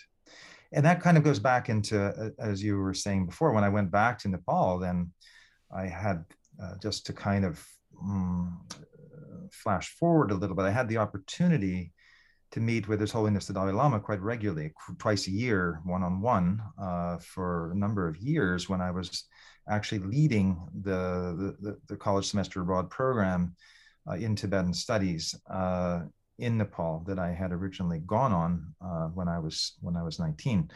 So in that context, I had also asked, and I was, after I think 3 years into that program, I was going to have a paid leave of absence. It was what they called a sabbatical, essentially, and I had to apply for it. And my what I said I would be doing during that time was staying in a cave up in the hidden land of Yomo. So it's quite interesting, sort of submitting my sabbatical application to be in a cave. And An unheard of sabbatical request. right. And they were all rather amused by it. And they said, well, just tell us what happens anyway. So all of that. And in the context of that, went to see His Holiness, having brought a group of students there, but then I always had arranged to have a one-on-one period with him following those sessions with students. And in that context, I told him I had arranged that I had this kind of next 6 months free following that semester. And I said, could he advise me? I said, I want to do whatever practice it is that will bring about the most profound and immediate results. And it was very, very interesting because it was an open-ended question. And even though I'd been introduced to Dzogchen, but I had actually, I'd done actually the full Nundro at the request of Dinghu Khyentse Rinpoche, who said, yeah, you can go directly, but it's which Chatra Rinpoche and others had. But he said, in future, it'll be very good if you know the system. So please do. And so I did. But in this context, His Holiness introduced me to a practice. He wrote a small note to give to Dinghu Khyentse Rinpoche to have him give me teachings on the Korde Rishin, so on the separate, distinguishing samsara and nirvana, which were traditionally the preliminary practices for Dzogchen, even though they're not widely given, and they were also something I had never even heard of at the time. And so His Holiness, he said, you can do these as long as you're in a place where nobody's going to see you, otherwise they'll think you're crazy. And I'm like, what on earth is he giving me? And what it did, it was, again, just such a profound. And so as I then learned about the practices directly from Dinghu Khyentse Rinpoche, and then through the transmission of the Triyeshe Lama that then Dinghu Khyentse Rinpoche had Tulku Thindin Norbu Rinpoche give to me, and then his oral commentary, and then Chatra Rinpoche's oral commentary, and then sending me off into the wilderness, for 6 weeks to do it. It was extraordinarily profound because I was sort of moved into what I felt was just, extraordinarily profound dimension of a kind of embodied induction into the natural state that we can read about. And the danger always, as His Holiness Dalai Lama he said, it's very easy to misunderstand Dzogchen if we approach it just from the mind. So it was very interesting what he said. He said, we approach Dzogchen through the body when we do the Korde Rishin. So that was a profound, I felt, sort of upadesha or kind of teaching as well. Okay, this is interesting. When we're talking about the nature of the mind, how is it that we're using the body as the method to reveal the nature of the mind, so that we actually therefore embody and encompass the non-dual state in which mind and body are just a single, scintillating continuum in which we don't make that artificial division, until the time of death, of course. And then, we have to understand the body perhaps a bit differently. So in any case, that was kind of my way back to a whole nother level of the practices. And then, after that, I, sort of six weeks up in a cave. I was 6 weeks, yeah, in a cave up in Yomo, in a place called Pematang, which is a kind of inner hidden valley within the hidden valley of Yomo, or Helambu, as it's called in. And was that also very blissful, or did you have dark nights of the soul there? Finally, give me some dark night of the soul. Well, I had well, let's say, well, when we talk about, let's just say, benign psychosis, I certainly had that, in the sense of, yeah, it was very interesting in that period because it reached a point where, I'd in the cave, it was rain, it was monsoon time, it was raining, there were frogs crawling up the wall. I mean, it was pretty intense. And but I had really this kind of breakdown, which is, of course, not breakdown, but this way, but the breakdown of distinction between the waking state and the dream state and the kind of visionary states arising from the meditative practices, particularly during the inner Rushin phase, where you're working directly with the lokas, essentially with the chakra or energy system along the central axis of the body. During that it just brought out a tremendous kind of physiological how'd you say, it just released so much kind of entrapped energy, and led to very interesting states. One could call them lucid, or one could call them hallucinatory. I would kept hearing my voice being called by kind of what felt like, for lack of a better word, they were female voices. So they were like dakinis. I'd go and get water from the river and blah, blah, blah. And I kept turning around because somebody was calling me. But of course, there was the closest person was, more than a day and a half walk away. Tinkling of bells, the sense of presences, the sense of where you lose a sense Jung might call this the animus, the moment of meeting the animus. Yes. So the anima was a presence, and certainly the Dakini principle and the anima principle have their commonality, as does the shadow. And the shadow was just the eruption of that which we have not engaged with. And so by in a way, in an intentional context of isolation, not necessarily sensory isolation, but also sensory expansion through the kind of psychodynamics and psychodrama of the outer Rushin, and then moving that into the interior of the body from its outward expression, you've suddenly you've just released any sense of conventional way in which we conceive of reality manifesting itself. And so, of course, that is the point, that therefore the illusory body, which is really just the illusory world, because to actually just, of course, the body is illusory, but no more or no less than everything else manifesting as numinous illusion, but not in a sense of a derogatory sense, but of a field of infinite possibility, really. And I think that's sometimes, that may be my idiosyncratic take on it, because sometimes we see, I feel, a negativity bias comes in and we say, oh, it's all an illusion, therefore don't engage in anything because it's just an illusion.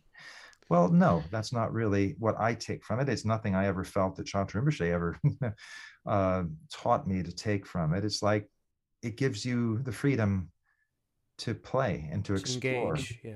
to engage. Seems too nihilistic. Seems like it falls off the deep end instead of a true non-dualism.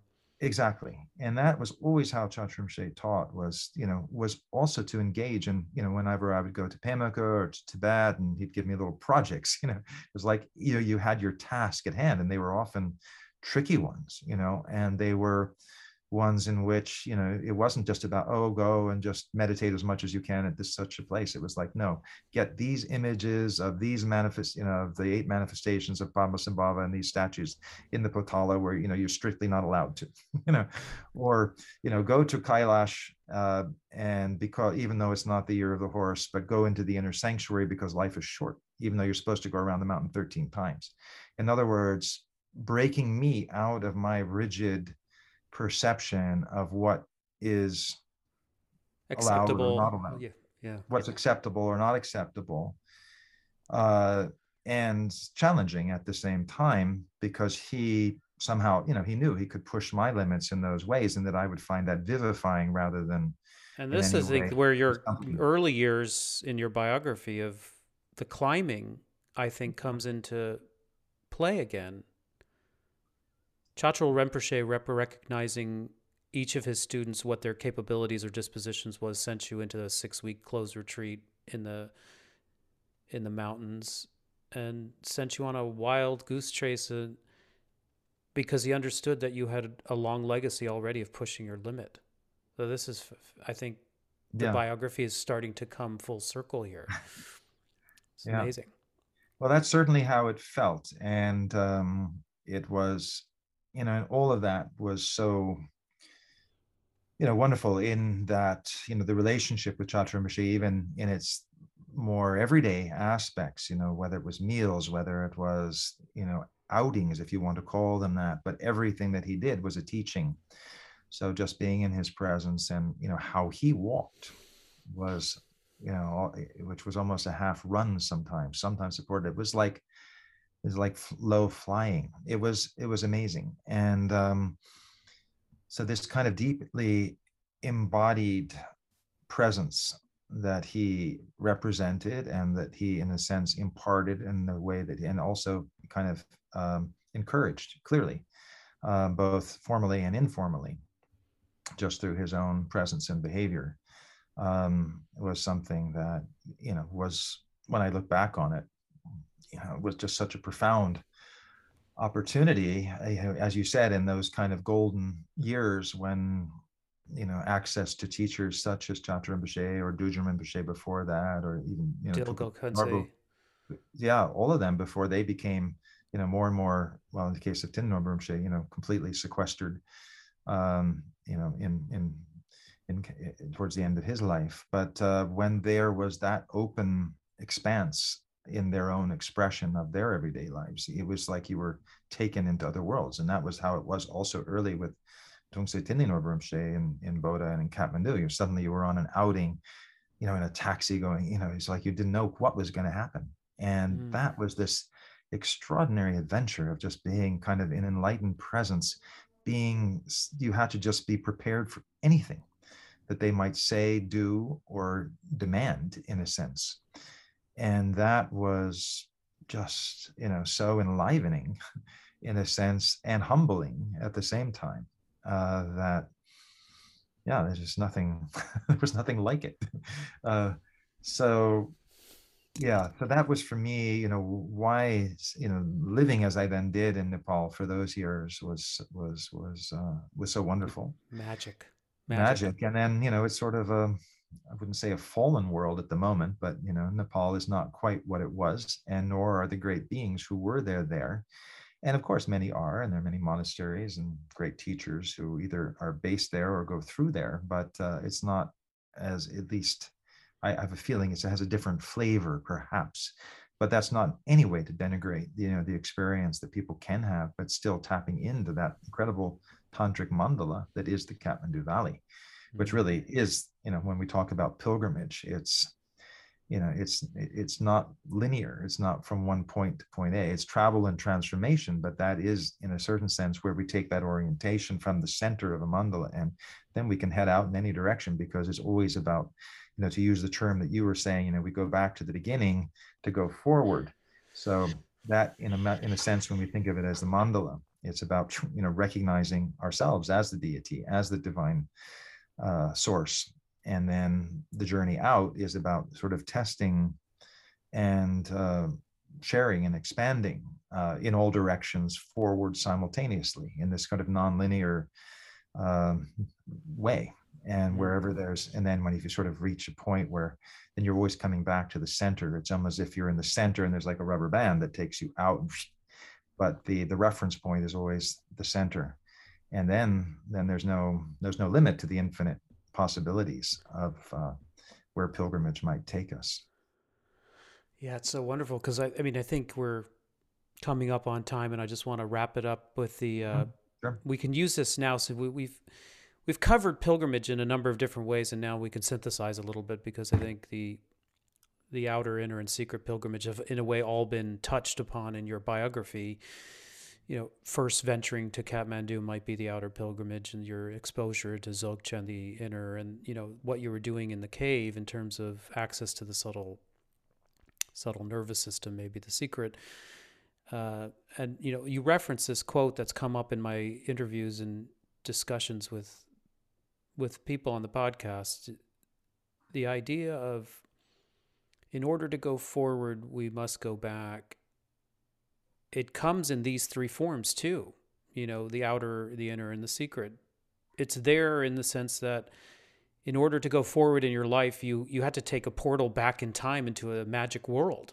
The young Ian Baker at 19 went back into, might have been the Middle Ages, it might have been all the way back to the Buddha. The Kathmandu at that time was like a portal back in time. In order to go forward in your history, you had to go back in time. But then you also referenced, when you were talking about the Thangka painter up in the mountains, the condensation, or the cycle of energy replicated in the Thangka, also is a metaphor of almost an alchemical process of something being reduced in order to be reborn, or the death rebirth. Yeah. but that's transfigured on the subtle nervous system and then represented as a iconography as iconographically as the aspect of nature. So it's Mhm. there again too, this idea of going back in order to go forward.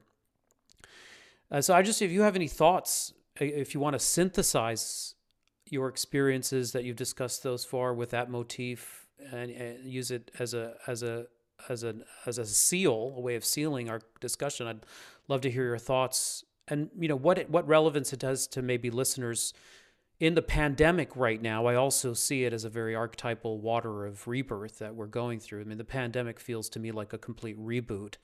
There's a chance of us really metaphorically dying in a way to an old system, Yeah. and are we going to retain sacred wisdom culture in order to move forward, is one of the questions that this podcast really tries to present. I'm inviting guests like you who are lineage holders in a way, because during this reboot, are we going to go back and restore and revitalize and remember, or are we going to move forward blindly? Is a choice. Mhm. Wonderful. Well, those are extremely profound and not just important, but I'd say essential questions that you're asking, in a larger sense. That I'm very grateful to try to contribute some words to the formation of a the collective response that I think we all need to that question of it's funny, I just having this flash before me now of Gauguin's painting of that when he went off to the magical world of Tahiti, in the early 1900s, and his one painting is called, who are we, where have we come from, and where are we going? Which really is, in a certain sense, the eternal question that we ask ourselves in any context. Because in his sense of there are many aspects to his experience in Tahiti, but it was a kind of return to the source. And he very much presented it as this kind of Edenic world that called into question the whole trajectory that kind of the Western world had taken after the Industrial Revolution, etc. And what he was celebrating, seemingly in many aspects of his work, was this kind of primordial world, which was prior to this kind of the industrial experiment. And so certainly when we see so much of what's happening with the pandemic today, we can argue that a lot of that is, almost an inevitable consequence of the degree to which we have impacted nature and tinkered with it in ways that bring about these kinds of new viruses and variants and the degradation of the natural world in which we are inseparably a part of. So if we look at that, the question that you're asking, what way do we go back in order to move forward? So one thing we didn't, we've discussed it before, but I'll just mention it sort of in closing here, is the idea of the hidden lands, the Deu, which are the Tibetan idea of place on an outer level. They're places in nature where that pristine condition of the elements remains, and therefore is sympathetic with and resonant with our own internal psychophysical elements. And then on an inner level, it's exactly as you described before. We have that same hidden land is on an inner level where our subtle nervous system comes into sympathetic resonance with the outer, kind of a spiritualized geography or a geographical expression of a spiritual dimension. And then on the secret level, and particularly in the innermost secret level, so what in Tibetan would be called the Yangsang level, then you're entering into this non-dual state, which one could argue is actually our default condition that we rediscover and realize when we take the path all the way to the end. We actually return to the beginning and in a certain sense know ourselves for the first time. And that's, of course, that wonderful quote of T.S. Eliot, in the wasteland, that the end of our exploring will be to return to where we started and know it for the first time. So it's this conscious recognition that our own natural state is actually where we're headed, but we head to it, ironically, by a kind of inverted movement in which the beginning is the end, and that is the non-duality. It's like where even in one way of pointing out the nature of the mind, of course, is to look outward but gazing back simultaneously, so that in a certain sense you're inverting your own optical instinct in order to actually enter into a kind of koanic state. And so that, I think, is, the ultimate hidden land, therefore, is not something that relies upon some pristine sanctuary, whether it be in the northern parts of the Scottish Highlands or a remote part of the Himalayas. It hasn't been found, but it's within us, and it's what we bring, how we transform the world, and how it manifests through that abiding within that non-dual vision, recognizing that pristine state is a condition that, because it's part of our own intrinsic mind stream, is also part of what, through pure perception and pure vision, we therefore then begin to see in the world around us. So that calls upon us to, the enormous sort of intellectual challenge of trying to see what's happening in the world today now as okay, which is, of course, a huge challenge intellectually, emotionally,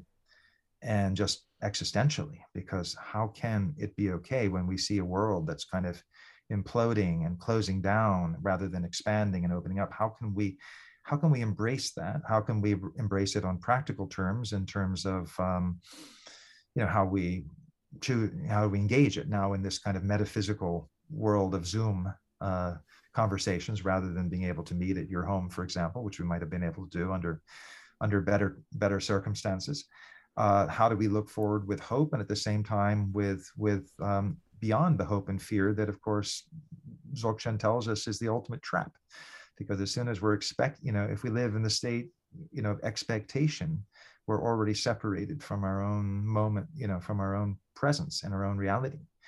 So I just want to say, because I would love to hear your closing comments on all that, but I wanted to come back just in my kind of closing, or depending on the time, but just because I do think it's so important, when we've been exploring what can seem for so many as an exotic world of tantric Buddhism in the Himalayas, but more and more when we think about the hidden lands, we think of this hidden, legendary land of Uddiyana that was essentially on the ancient Silk Road between East and West. We see that there were actually traditions of Dionysus in the Upper Swat Valley at the time, even when Alexander the Great came through in the 3rd century BC. Therefore, we begin to think about ways in which to engage in, you could say, the Vajrayana view is a accessible way of engaging with our own sort of Western tradition of a kind of refined and distilled Dionysian vision, which of course we also have in Christianity. It was also, there's so many parallels between the life of Christ and Dionysus, the whole idea of turning water into wine, this idea of ecstatic celebration, the early church before it was institutionalized, when it was something, the agape, the love feasts, quite similar, one imagines, to, the Gana Chakra of the Tantric Buddhist tradition. So if we look at that and try to, a sense of returning to our sources, in all of these traditions, whether it's Vajrayana Buddhism, whether it's mystical Christianity, whether the Shaiva traditions, we're really looking at a way of embracing what is that life force, what is that source of wonder and celebration and intimate human connection that has been expressed in all of these traditions so powerfully and wonderfully, and it comes out through the art as well. So I think, to me, that's really something that excites me deeply. There's a book that I've just become aware of by David Gordon White, who wrote The Alchemical Body, another book called Sinister Yogis. He's a great scholar of yoga, professor, and there's a book that he's just done called Demons Are Forever, which is interesting. Demons spelled Daemons. So in other words, daemons as the genius in us, the what we project sometimes as forces of empowerment. And so what that book, and I forget the name of the subtitle, I literally just ordered it last night on Amazon, but it's about these common threads of, you could say, numinous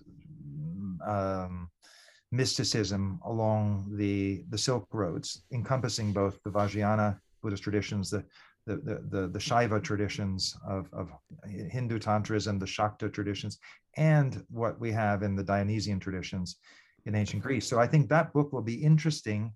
As I saw in the review of it, it opens up dialogue about areas he does it from a historical point of view, but he held in what I just saw in the review or the interview connected with the book, this idea, it opens up the possibility of looking at the evolution and trajectory of these spiritual and religious traditions that developed along the Silk Road, by understanding the deeper history in the way that these traditions were interconnected and cross-fertilizing throughout their genesis. That's fascinating, and I don't think there's any coincidence that you're interested in that, and I think it's in the collective unconscious. I mean, I think it's just part of the archetype of where we are in time and space, astrologically and cosmologically. These connections are starting to be made. I mean, I've been devouring The Immortality Key by Brian Marescu and his connections between Dionysus and Jesus, and that led me along the Silk Road that you're referring to and referencing this other gentleman's book. And what is the connection between Amrita and Ambrosia? And, what is the connection between the Dionysian schools and the Mahasiddhas? And you've so eloquently pointed them out. And while some of these traditions are far gone or have been subjugated into mere kind of, superficialities, I do think the Tibetan and Tantric representations of these lineages are still very much active, which I think they provide. It's one thing to get a historical survey, and I think all of us would appreciate clarifying the importance of them from this kind of philosophical. But your story is so compelling, and I think the vitalization of the Mahasiddha tradition that still exists today is important in the sense that it can provide that visceral embodied experience now for us. Yep. I mean, you're hard pressed to find a Dionysian or Bacchanasian feast to join. On the other hand, I think also the psychedelic movement or renaissance that's happening may very well be another avenue in.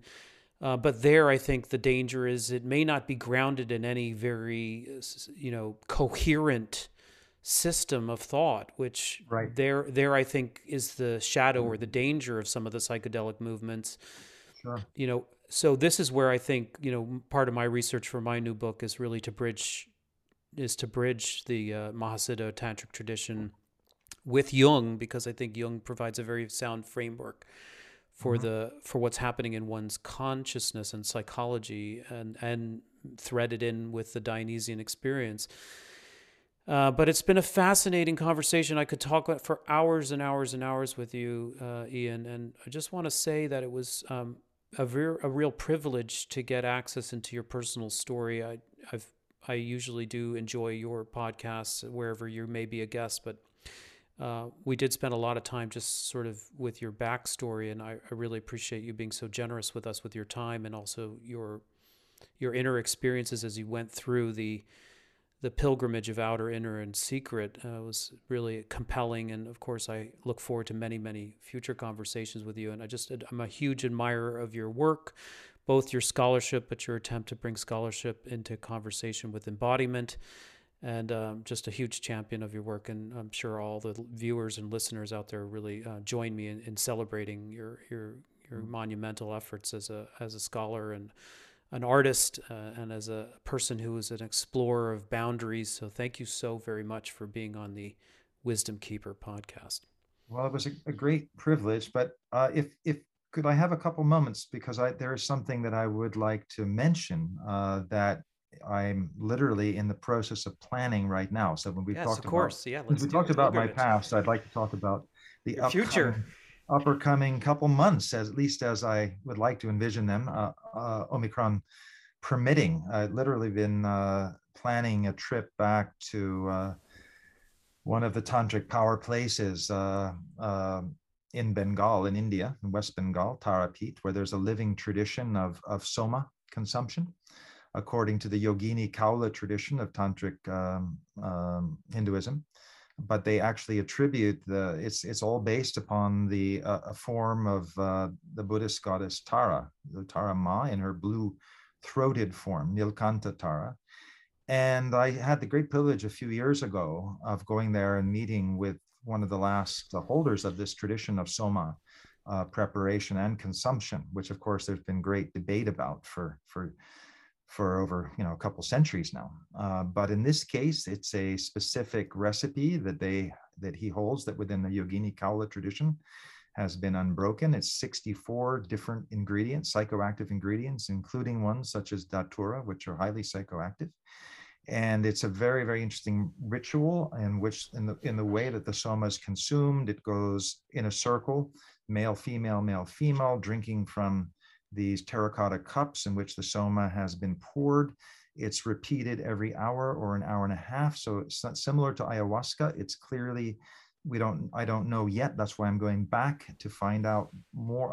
I didn't get at the time all of the 64 ingredients, but it's very clear that they are described in a way that's very similar to the way the Rig Veda describes soma, where there's this, at a certain point in the intoxication, the blue tide arises, and that blue tide is in this tradition associated with the great primordial ocean and the churning of the primordial ocean in which soma first arose as the ambrosial substance.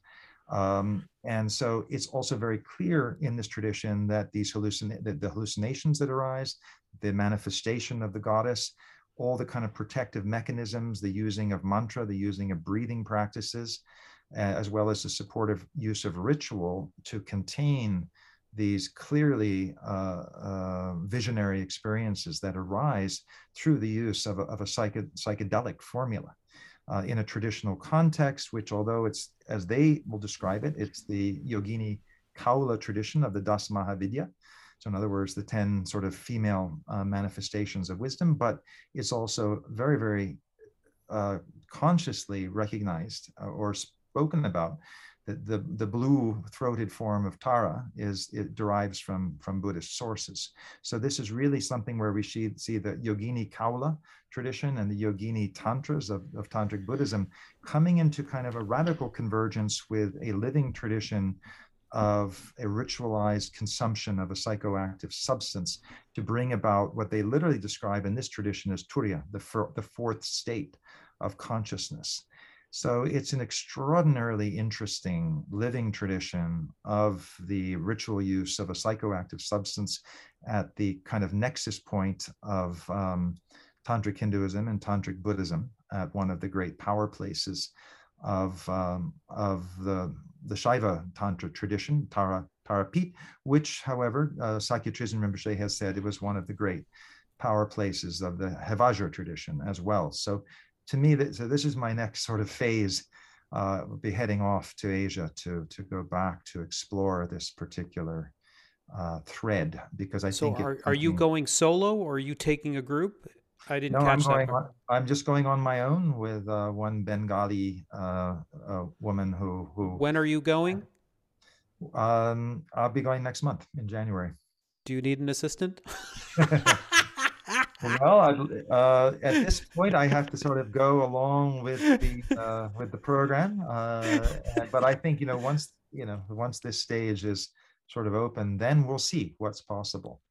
I'm literally just in kind of correspondence now with my contact for this, and to see when she feels will be specifically the best dates, and how long would be appropriate to stay in this context. So it was a wonderful connection that happened somewhat unexpectedly and spontaneously in 2018 when I went there and met this person. But it was, again, because of my being an initiate of the Kaula tradition that he was open to sharing. Tirthanath shared this information. And I'm very, very interested in how, to understand it more deeply in the context of a powerful places, pilgrimage, and the inner journey that's made when supportive substances are used in a ritual context in conjunction with, in this case, when I asked him, I said, well, besides mantra, there are also visualizations. He says, no, of course, the visions just come by themselves. There's nothing to visualize.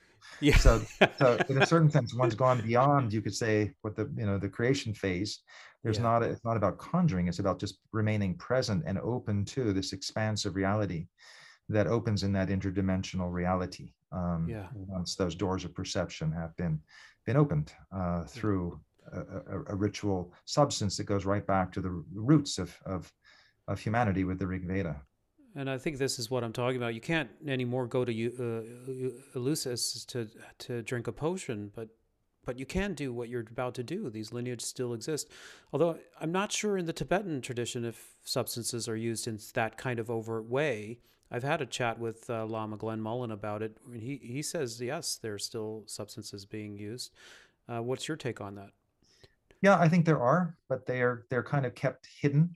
I mean, even in the Dzogchen tradition, I've met with great adepts in Bhutan, where I know from the text of the Vimanintik, for example, when the Dzogchen visions aren't in the second and third visions aren't forthcoming. You can actually take a distilled concoction of datura that's boiled in goat's milk and drop it into the eyes with the hollow quill of a vulture or an eagle's feather.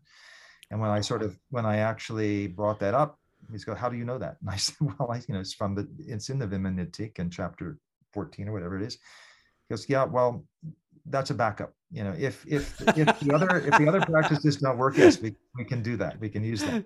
So in other words, there's textual references to this, and therefore there is indication that these, and as he admitted, it is still done. And also what's in the skull cup, and sometimes is clearly has been psychoactive, but as you say, within the tradition, and particularly within the monasticized traditions of Vajrayana, it's not so. And when I've talked with other lamas like Bhakatupu and others, he said, yeah, the ritual use of wine and so-called beer or chang, whatever, these were not just like it was in the European tradition. These were not just spiked. These were spiked. These were, as we also see in the immortality code, beer was not always just beer. We had henbane, we had all kinds of other engaging substances that. I'm sensing, Ian, that following your trip to India in January, we may have to follow up the conversation, because this now leads into another portal. It's a beautiful, it's a beautiful conversation. But I also want to just plug. You're also, in addition to going on this individual research project in January, in March, April, I believe March, April, you're also planning your trip to Bhutan. So we'll make sure we have a link there to you and Lama Michael doing a nice, very rare opportunity of a month-long retreat and pilgrimage to Bhutan, which is fascinating. The two of you working together to offer something much more enduring. It's not, people who can afford to take advantage of their precious human life to spend a month in Bhutan with you two are surely very, very blessed. So I'll make sure that is in the links below. And again, I'll just also mention at this time that it's already full, that trip in April, but some people have already asked, and we are looking to repeat it potentially for the month of October of next year, and otherwise certainly in April of 2023. Good. So just for people who are interested in it, this will be an extraordinary, as you said, opportunity to have a full month of immersion. The first 2 weeks being intensive retreat, and the second 2 weeks pilgrimage, and looking at how those two work together in kind of syncretic unity. So, I love it. Wonderful. Thank you so much. I look forward to reconnecting with you and your adventures into the land of Soma. That is a tantalizing little nugget to leave on. But once again, thank you so much for all of your contributions and for sharing so much on today's podcast. Look forward to meeting with you again. Thank you. Thank you for the invitation, and I'll definitely enjoy the conversations. And let's look forward to that great unity of Dionysus riding forth on his leopard into the contemporary world, back to our own primordial sources culturally and civilizationally.